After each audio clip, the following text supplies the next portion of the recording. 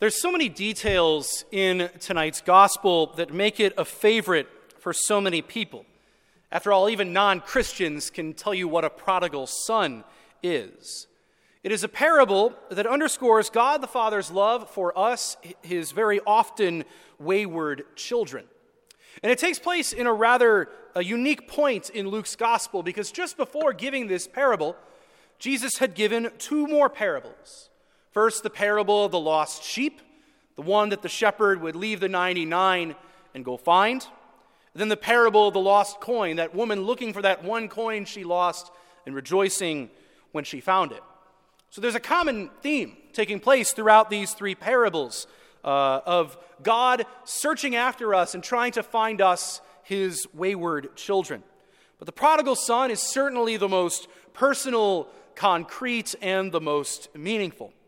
And it's often in these parables that we can focus more, again, rightly so, you could say, on the end of the story, the reunion, the made-for-Hollywood moment, the finding of the coin, the finding of that sheep, and the reunion of the father and the son. But too often, I think, we fail to examine what led to that reunion or that finding in the first place, namely being lost, or the wayfaring that this younger son embarks on, the things that led to that journey away, and even then to his return home. And in the case of the prodigal son, brothers and sisters, it begins with the son demanding his inheritance from his father. And this would have been an incredibly disrespectful thing to ask for, because the inheritance was something that would, of course, only be given upon the father's death. So what this younger son is saying to his father is, "You are as good as dead to me." That is what he is saying to his father. He has no use for his father anymore. He is cashing out of the family. He is done. He has no use for his father or living in his father's house anymore. Instead, he wants to try out what the world offers and what the world has in store. So shortly after demanding this inheritance, he sets off for a distant country, we hear in the gospel. And those words, distant country, really fall woefully short of the reality that is really being expressed by St. Luke. Because the words that are used in Greek for distant country are choran makran. It doesn't necessarily mean a distant country. It sort of means great open space, a place without borders, a place without points of reference. It doesn't so much signify a place as it does the state of this younger son's soul. He's wandering. He is a wandering soul. Again, going to a place with no border, no points of reference, no aim, no purpose. He has a great deal of ontological emptiness that he is experiencing. He's a wandering soul. And he thinks that because he's wandering, he can peruse the worldly cornucopia of pursuits at his disposal, and that eventually one of those things will make him happy. He tries to chart his own course and choose his own path. But the thing that often happens when we wander, brothers and sisters, is that the wandering takes us away from the Father's house.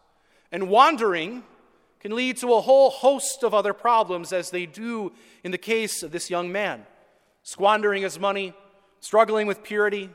The wandering was sort of what led to those other falls, not the other way around.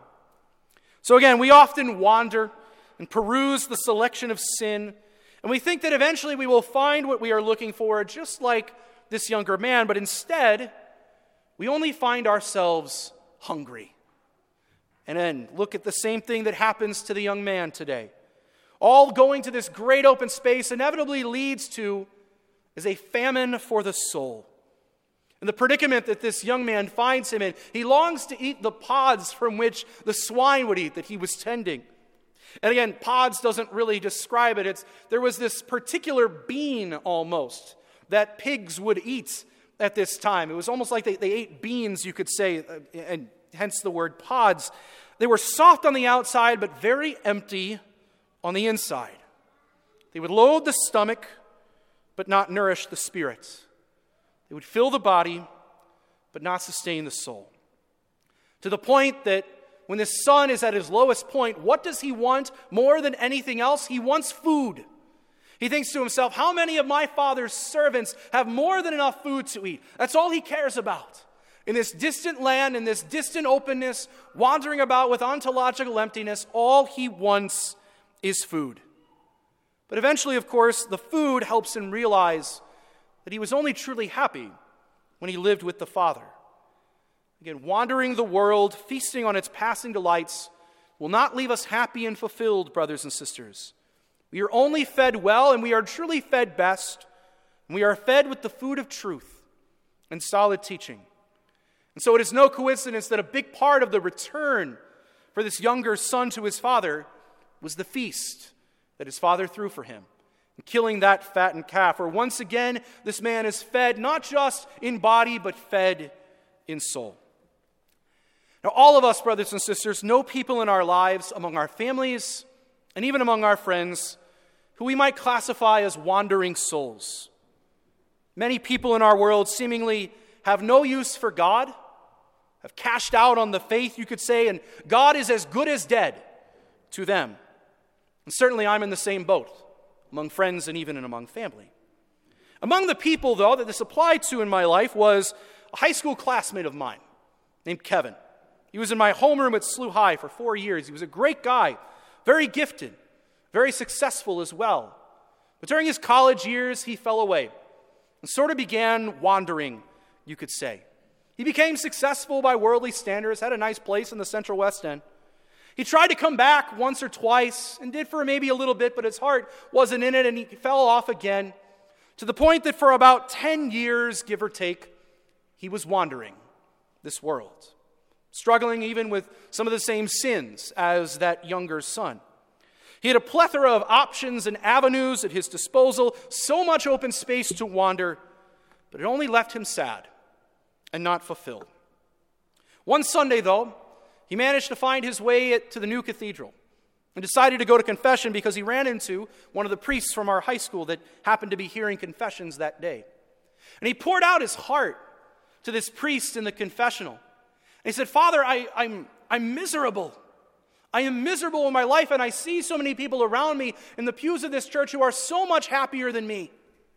Why is it that they are happy and I am not?" And this priest said to him, "You need to realize why they're happy. They aren't happy because they're just here for themselves, trying to just please themselves and their own self-gratification. No, they're here because and they are dedicating their lives to God and others. And that is why they are happy." And much like that younger son, in that moment, I think my friend Kevin got the smallest glimpse of the happiness that he craved and where it could be found, who was longing for happiness and fulfillment for so long in his life. And then a couple months later, a mutual friend of ours invited him to Mass. And between that confession and that invitation back to Mass, my friend Kevin's back in the faith and on fire, and he's not going anywhere anytime soon. It was incredible to hear his story a couple months ago when we connected again, and he told me that story over a drink. And it was so wonderful to hear the journey that he had, how hungry he was, how famished he was previously, and how full and grateful and on fire he was in the faith. You know, brothers and sisters, the place where we will always be the most fed is in the Father's house, not in the wide open spaces of this world. It's the Father's house instead, where we are loved and cherished, fed and sustained. It's a place of relationship, a place where we live our lives for others. It is truly a place for us to call home. And I tell you this story about my high school classmate to give reassurance maybe to all of us whose loved ones might be going through some of the same things. And even to offer a little bit of encouragement for us to be the people to invite them back. Our role, brothers and sisters, I think, is to offer an alternative to what this world proposes. To offer real spiritual food to those who we know are spiritually hungry, and a place to call home for those who we know are wandering this world. That is what it means to evangelize, brothers and sisters. We're talking about evangelization so much with All Things New for our archdiocese. This is how it's done. This is how we invite and encourage. Just what that priest at the cathedral did. Just what my friend did in inviting my friend Kevin back to Mass after so many years away. There are many, many prodigal sons and daughters out there waiting to be invited. Let us pray, brothers and sisters, that you and I can be people who propose an invitation to others, invite them back to the Father, and then let our Lord do the rest. Pray for an end to the wayfaring of those who we love, that all can come back to the Father, to his house, to be fed and nourished, cherished and loved.